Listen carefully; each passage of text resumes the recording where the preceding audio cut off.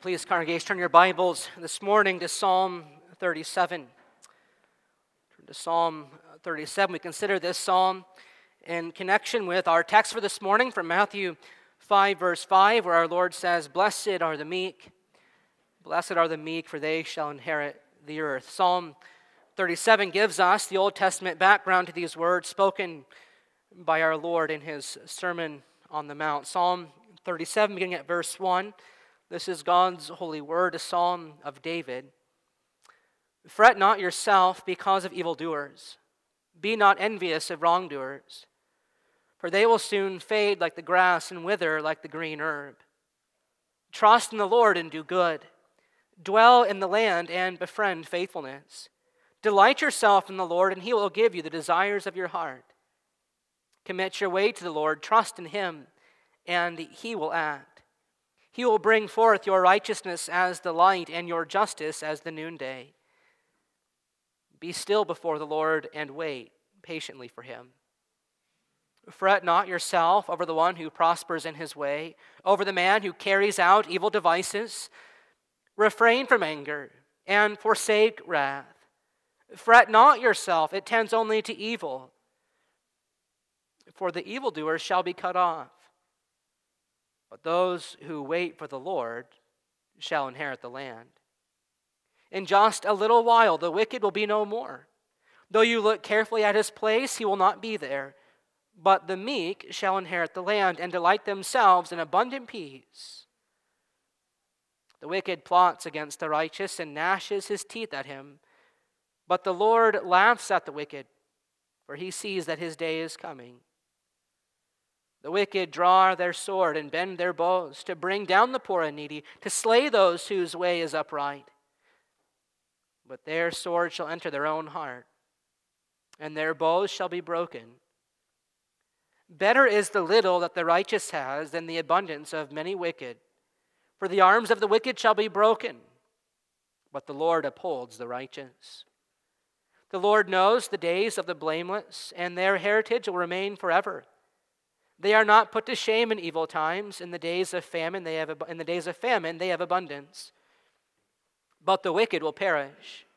The enemies of the Lord are like the glory of the pastures. They vanish like smoke. They vanish away. The wicked borrows but does not pay back, but the righteous is generous and gives. For those blessed by the Lord shall inherit the land, but those cursed by him shall be cut off. The steps of a man are established by the Lord when he delights in his way. Though he fall, he shall not be cast headlong, for the Lord upholds his hand. I have been young and now am old. Yet I have not seen the righteous forsaken, or his children begging for bread. He is ever lending generously, and his children become a blessing. Turn away from evil and do good. So you shall dwell forever. For the Lord loves justice. He will not forsake his saints. They are preserved forever. But the children of the wicked shall be cut off. The righteous shall inherit the land and dwell upon it forever. The mouth of the righteous utters wisdom, and his tongue speaks justice. The law of God is in his heart. His steps do not slip. The wicked watches for the righteous and seeks to put him to death. The Lord will not abandon him to his power, or let him be condemned when he is brought to trial. Wait for the Lord and keep his way, and he will exalt you to inherit the land. You will look on when the wicked are cut off. I have seen a wicked, ruthless man spreading himself like a green laurel tree, but he passed away, and behold, he is no more. Though I sought him, he could not be found. Mark the blameless and behold the upright, for there is a future for the man of peace. But transgressors shall be altogether destroyed. The future of the wicked shall be cut off. The salvation of the righteous is from the Lord. He is their stronghold in the time of trouble. The Lord helps them and delivers them. He delivers them from the wicked and saves them, because they take refuge in him. Now let's turn also in the New Testament to 1 Peter chapter 3.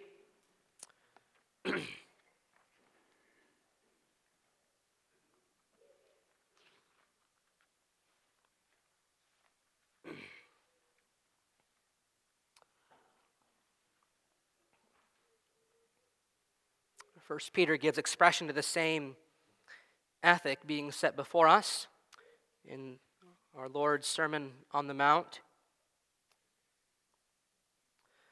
Read first of all just verse 23 from chapter 2, where Peter says, "When he, that is Christ, was reviled, he did not revile in return. When he suffered, he did not threaten, but continued entrusting himself to him who judges justly." Now we see the implications of that in verses 8 and following of chapter 3, where Peter says, "Finally, all of you have unity of mind, sympathy, brotherly love, a tender heart, and a humble mind. Do not repay evil for evil or reviling for reviling, but on the contrary, bless. For to this you are called, that you may obtain a blessing. For whoever desires to love life and see good days, let him keep his tongue from evil and his lips from speaking deceit. Let him turn away from evil and do good. Let him seek peace and pursue it. For the eyes of the Lord are on the righteous, and his ears are open to their prayer. But the face of the Lord is against those who do evil. Now who is there to harm you if you are zealous for what is good? But even if you should suffer for righteousness' sake, you shall be blessed. Have no fear of them, nor be troubled.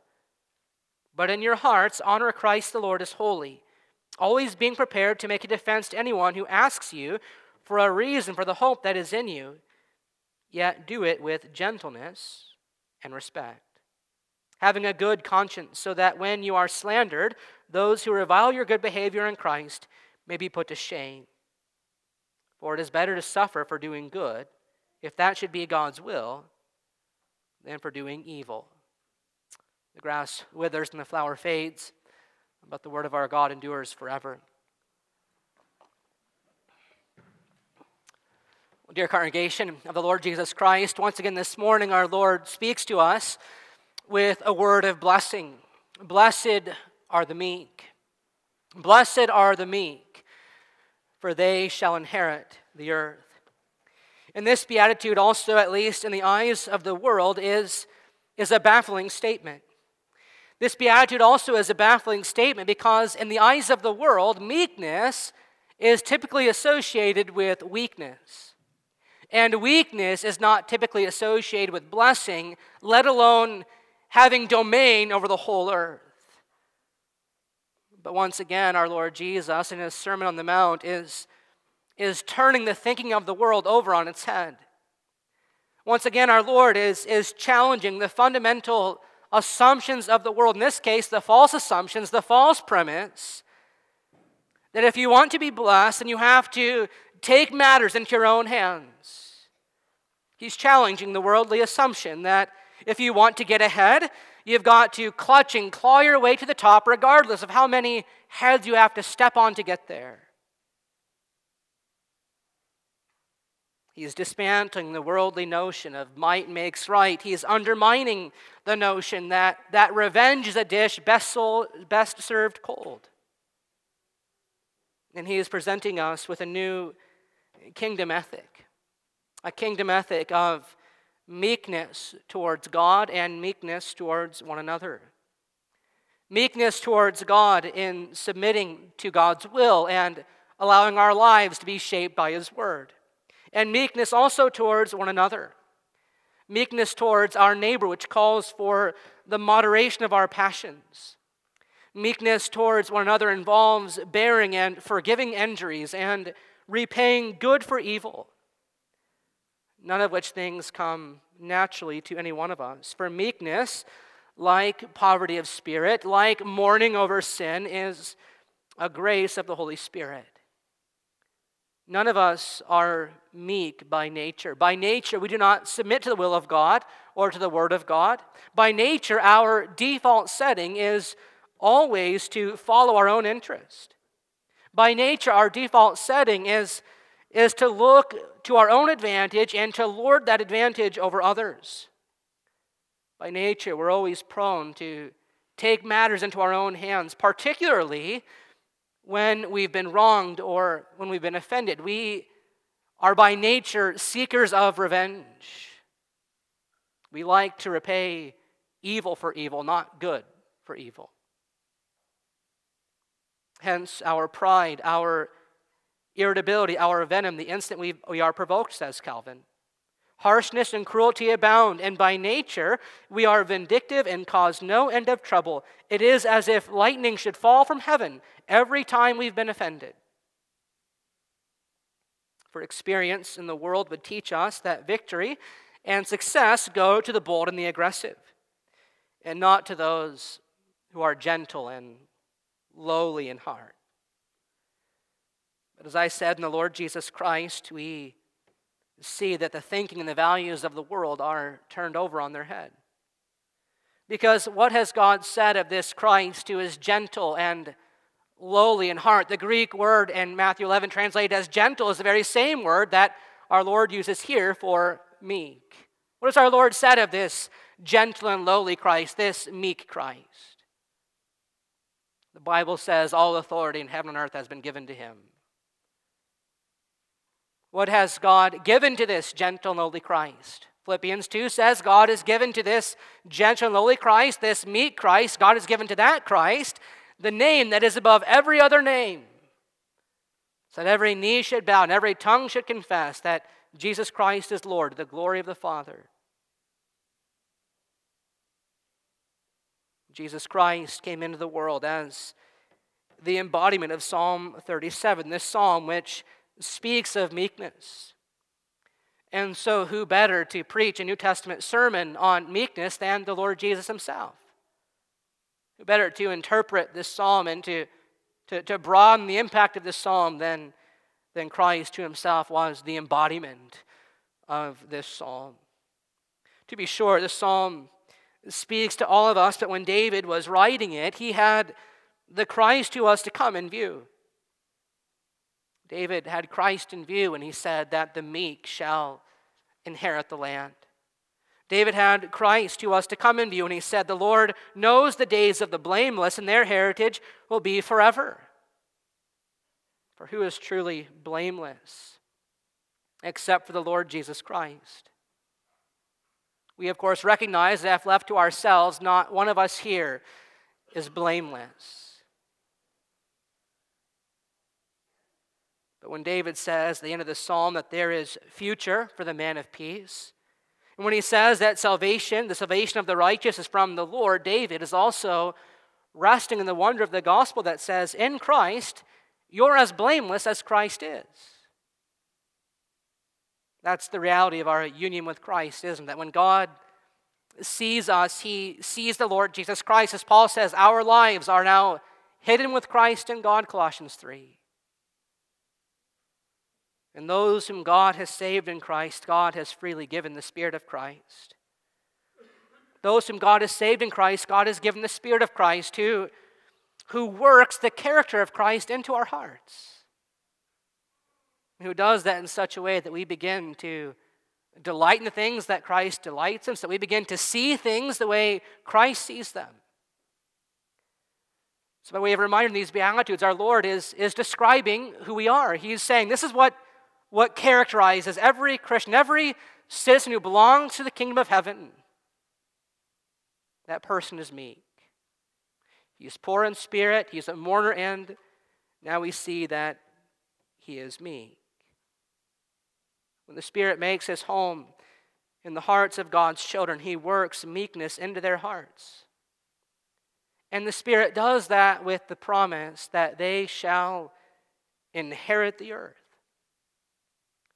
This congregation is what God has promised a little Claire this morning. God has promised her an inheritance. He's placed the mark of blessing upon her forehead, saying, all that belongs to Christ I have imparted to you. And this, of course, is what God has said to each and every one of us here, isn't it? All that Christ has, I impart to you, I give to you. And so the question that Peter asks in his second letter might well be asked of us this morning. What sort of people, then, ought we to be? And the answer, of course, is we're to be a meek people, then.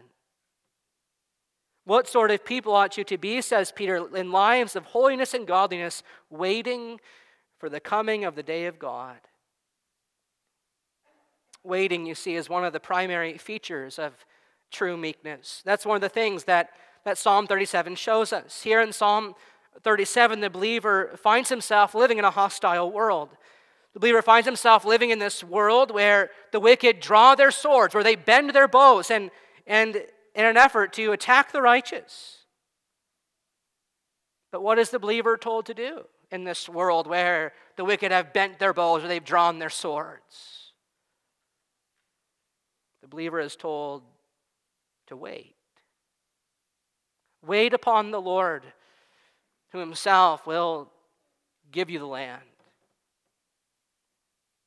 One of the challenges with this psalm is that the progression of thought is not really so easily discerned. It doesn't follow the same arc that other psalms follow. But rather, we have here in Psalm 37 is a series of observations that serve to illustrate this central conviction that the Lord looks after the faithful, the Lord looks after the meek. The Lord provides everything they need. The Lord sees how the wicked plot against them. And the Lord says, vengeance is mine, I will repay. And so to the righteous, he says in verses 1 and 2, fret not. Fret not yourself because of evildoers. Be not envious of wrongdoers, for they will soon fade like the grass and wither like the green herb. And then in verse 3 he says, trust in me. Delight yourselves in me, and I will give you the desires of your heart. In other words, God is saying, find your satisfaction in me. He says in verses 5 and 6, commit your way to me. Trust in me, and I will act on your behalf. Because God himself will vindicate the righteous can endure the sufferings of this life with all patience and without resentment. And that's really what genuine meekness is. Meekness is enduring injury with patience and without resentment. God says in verses 7 and 8, be still before me. Wait patiently for me. This is what God says to us when we're frustrated, when we're huffing and puffing in anger. Right when we're about to lash out and retaliate. What does God say? He says, be still. Quiet yourself before me. Wait for me. Refrain from anger and forsake wrath. Fret not yourself, for it only tends to evil. For the evildoers shall be cut off, verse 9, but those who wait for the Lord, they shall inherit the land. The posture of meekness is the posture of waiting. The posture of meekness is the posture of waiting for the Lord to act rather than the posture of taking matters into our own hands. It's a posture that stems from the fact that those who belong to Christ have looked in the mirror and they've seen their own wickedness. Those who belong to Christ have seen their own poverty of spirit. Those who belong to Christ have come to mourn over their own sin, over their own wickedness. As you've heard me say before, each of these Beatitudes go hand in hand as our Lord declares one after the next. You can't have one of these virtues without having all the other virtues. You can't be poor in spirit but not meek. You can't be a mourner but not meek, and so on. They all go hand in hand. When the Spirit causes us to be born again, He works each of these virtues into our hearts. And so the posture of meekness is also a posture of humility. So that when the believer looks around and when he sees the wickedness of the world, when he's agitated by the wickedness of the world, his first recourse is to look up and to look ahead. When the believer finds himself frustrated and agitated by the wickedness of the world, the believer looks up to God and he looks ahead to the day when God will come, when He will vindicate the righteous, when God will execute vengeance and righteousness and holiness, things which we are not able to do. And therein lies the believer's true strength. The posture of meekness is not weakness. Meekness, says one pastor, is not weakness of character or weakness of resolution or conviction of person. Christ isn't saying here, blessed are those who simply cave into the pressures of the world, who exude no resolve to stand for what is right. That's not what he's saying. He's not saying, blessed are those who simply give up or go along to get along.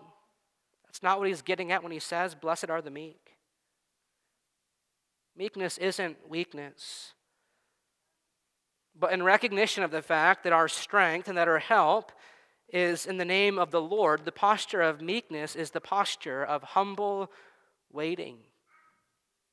It's the posture of humble waiting that says, commit your way to the Lord, trust in him, and he will act. He will bring forth your righteousness as the light and your justice as the noonday. Meekness leaves justice to God's hands. And in so doing, it often has the effect that it wins our neighbors over. Think of the effect that David's meekness had on King Saul. When King Saul was in the cave relieving himself and David cut off a piece of his cloak and Saul realized that David could have killed him. What did Saul say to David? You are more righteous than I. Oftentimes meekness, as we leave justice to the Lord's hand, can even win our neighbors over in the process. Our Lord's meekness is never to be associated with weakness. Genuine meekness is not the absence of righteous zeal. It's not the lack of a willingness to confront sin.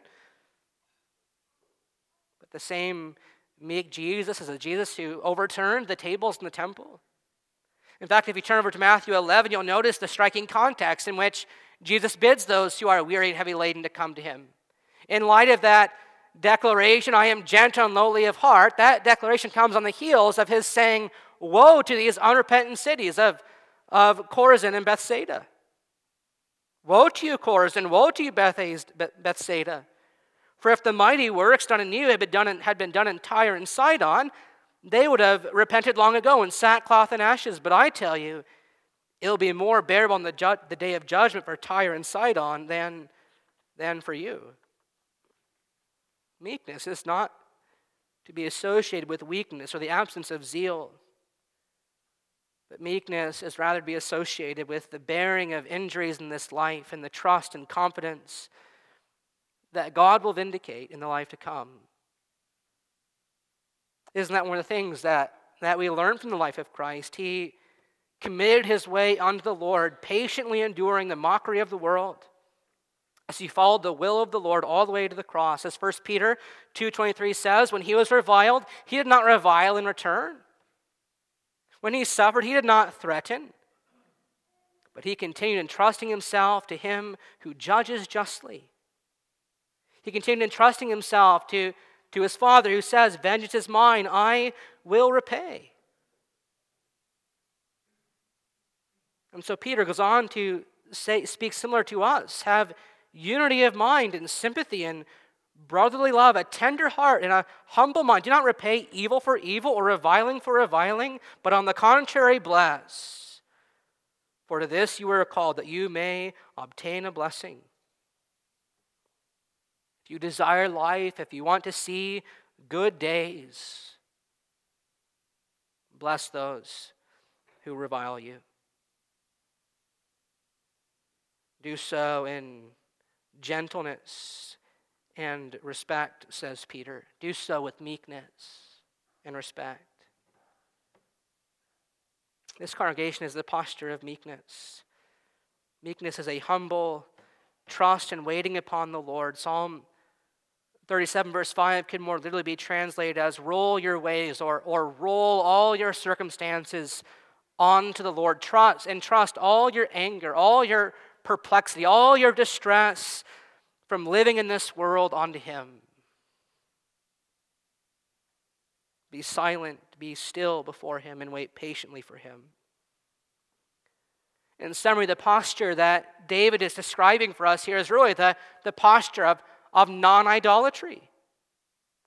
What David is saying here is that those who are meek are those who refrain from acting like like their God,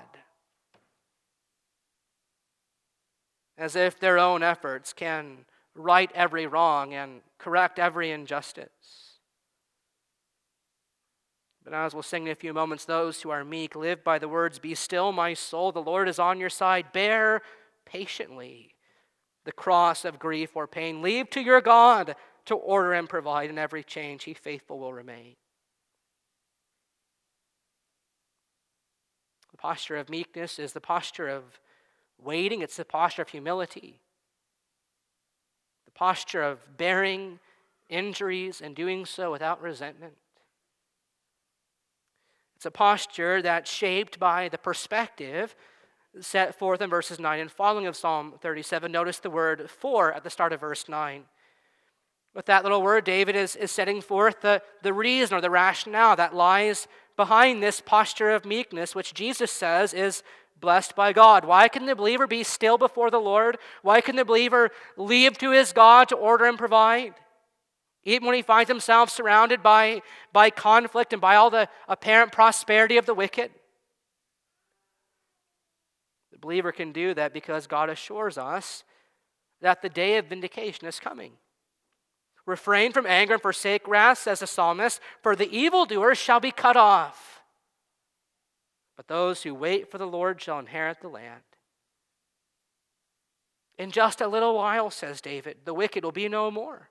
Although you look carefully at his place, he will not be there. But the meek shall inherit the land, and they shall delight themselves in abundant peace.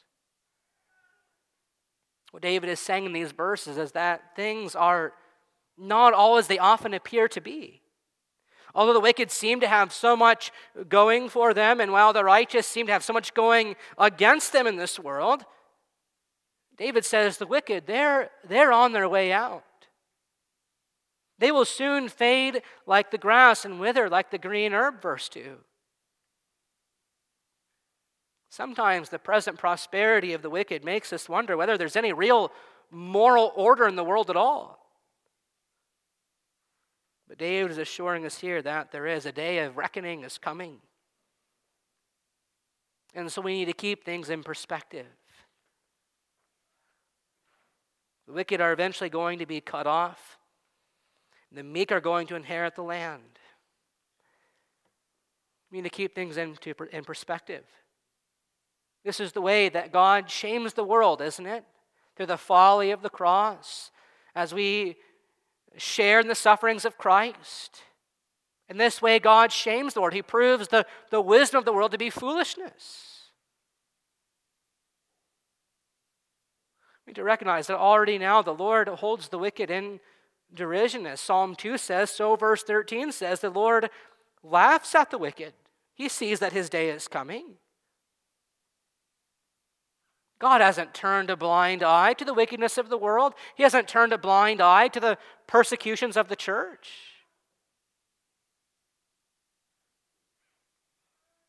To quote Del Ralph Davis, the ruin of the wicked is ironically just, for in the end, it is self-inflicted.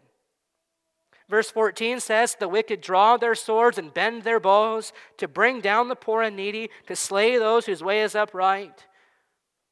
But then what does verse 15 say? Their sword shall enter their own heart, and their bows shall be broken. The day of reversal is coming. We need to keep things in perspective. As the psalmist says in verse 16, better is the little that the righteous has in the abundance of many wicked. For the arms of the wicked shall be broken, but the Lord upholds the righteous. The Lord knows the days of the blameless, and their heritage will remain forever. They are not put to shame in evil times. In the days of famine, they have abundance. David is calling us to keep things in perspective. To quote John Calvin, the poor, those who walk in sincerity, those who patiently persevere, are nevertheless secure. However many cruelties and trials they suffer, they are sure to inherit the earth, as Psalm 37 says. Although they may not own 1 foot of ground, they are persuaded, and they can say with quiet assurance, God will direct my steps wherever I am. As verses 23 to 24 tell us, the steps of a man are established by the Lord, and he delights in his way. Though he fall, he shall not be cast headlong, for the Lord upholds his hand. When a person has this assurance, writes Calvin, when he knows that God upholds and will continue to uphold him, he is infinitely richer than all those who clutch and claw their way through life. For it is better to have God as your Father than to have all the abundance of the wicked. What shall it profit a man if he should gain the whole world, says Jesus, for only to forfeit his own soul? And so although believers may be strangers and wanderers in this world, says Calvin, this perspective gives them great hope. David, you see, is setting before us the long view. He's setting before us the long view, and he's calling us to live in light of that long view. He's calling us to live in the present in light of what God says is sure to come in the future. To let that be our confidence and our hope when we are wronged, we've endured the offenses of living in a wicked world. To entrust ourselves to him who judges justly as Christ did. Even as he was going to the cross, he entrusted himself to him who judges justly. David is setting before us the long view. And he's calling us to live in light of that view. So as I say, let what you know about the future destiny of the wicked control your passions and your disposition towards the difficulties and pressures and conflicts in the present. Let your perspective be shaped by Acts 17:31. God has fixed a day in which he is going to judge the world in righteousness by a man whom he has appointed, the Lord Jesus Christ. And of this he has given assurance to all by raising him from the dead. The wicked will be cut off. But Jesus says the meek shall inherit the earth. The wicked will be cut off. That's covenant language. Throughout the Old Testament, you read about God making a covenant with Abraham. That actual language is God cutting a covenant. Remember how God, the covenant carcasses were cut in two, and God passed through those carcasses. That's how covenants were made. So that the parties would pass through and they'd say, if I break this covenant, let me be cut off. Let me be cut to pieces. And God says the wicked are going to be cut off. But not the righteous, those who are in Christ, because Christ was cut off for them. The righteous, says Jesus, the meek, they'll not be cut off, but they'll inherit the earth. It's a notion, says Calvin, which the human mind cannot entertain. For it is often said that all those who are gracious, sincere, and long-suffering, it is often said that they are but poor fools, and that they would do far better to retaliate than to allow their good nature to be abused. But what Jesus declares is true, says Calvin.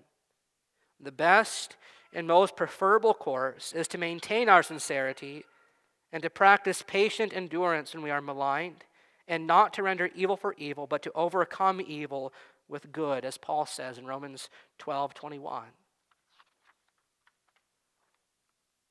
For the Lord loves justice, verse 28 of Psalm 37. He will not forsake his saints.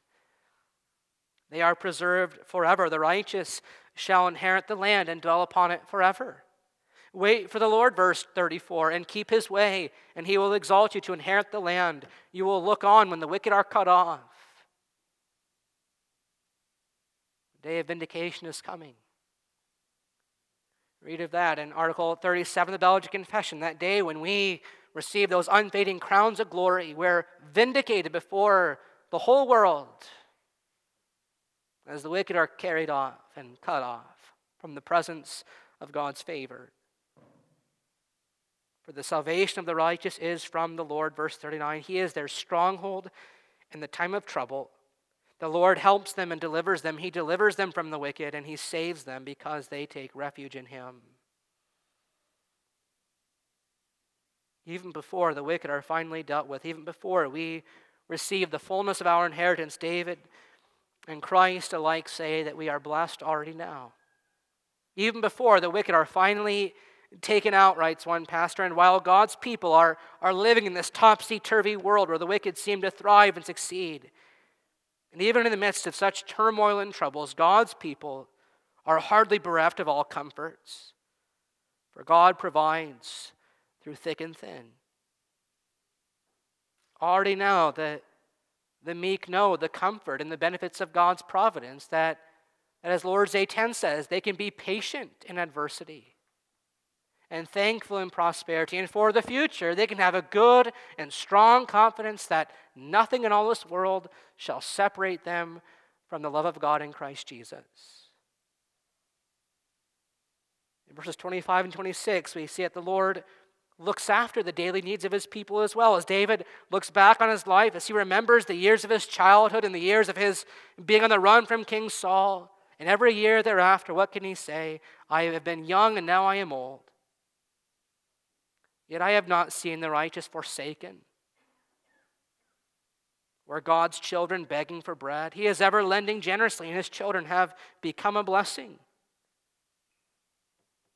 Already now we know the comfort of God's preservation, verses 27 to 29. He does not forsake his saints, but they are preserved forever.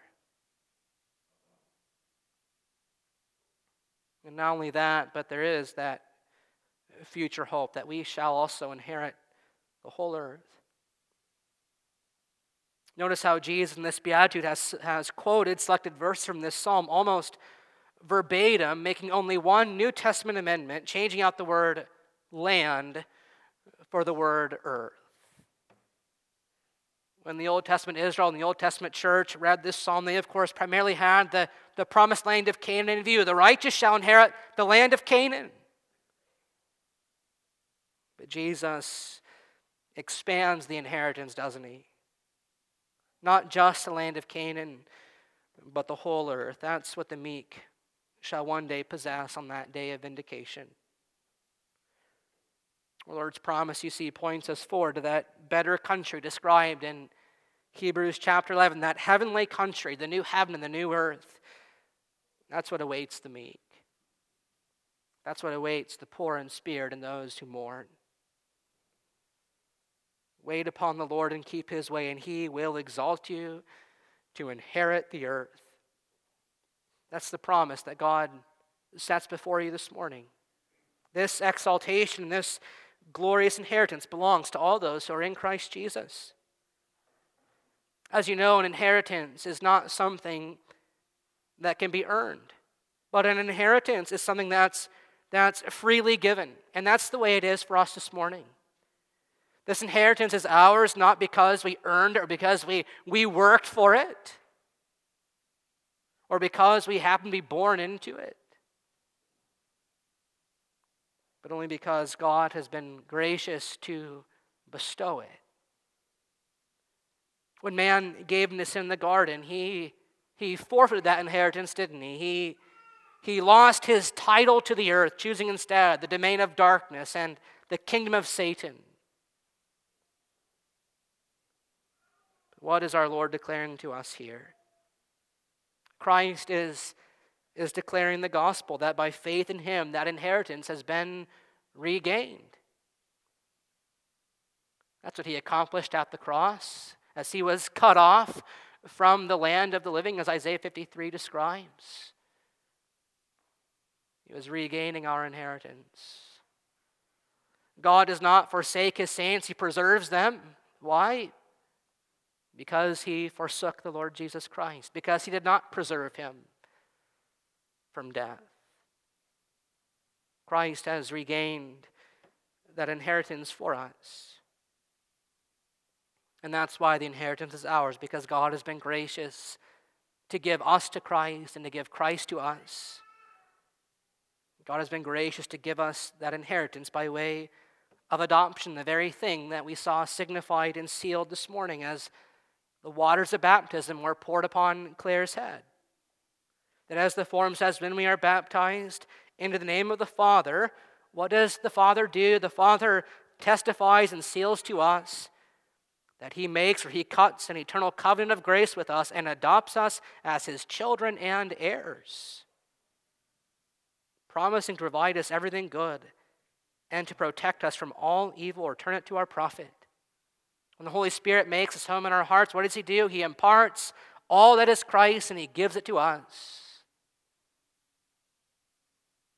As Paul says in Romans 8:16-17, the Spirit himself bears witness that we are children of God, and if children, then heirs, heirs of God and fellow heirs with Christ, provided that we suffer with him in order that we may also be glorified with him.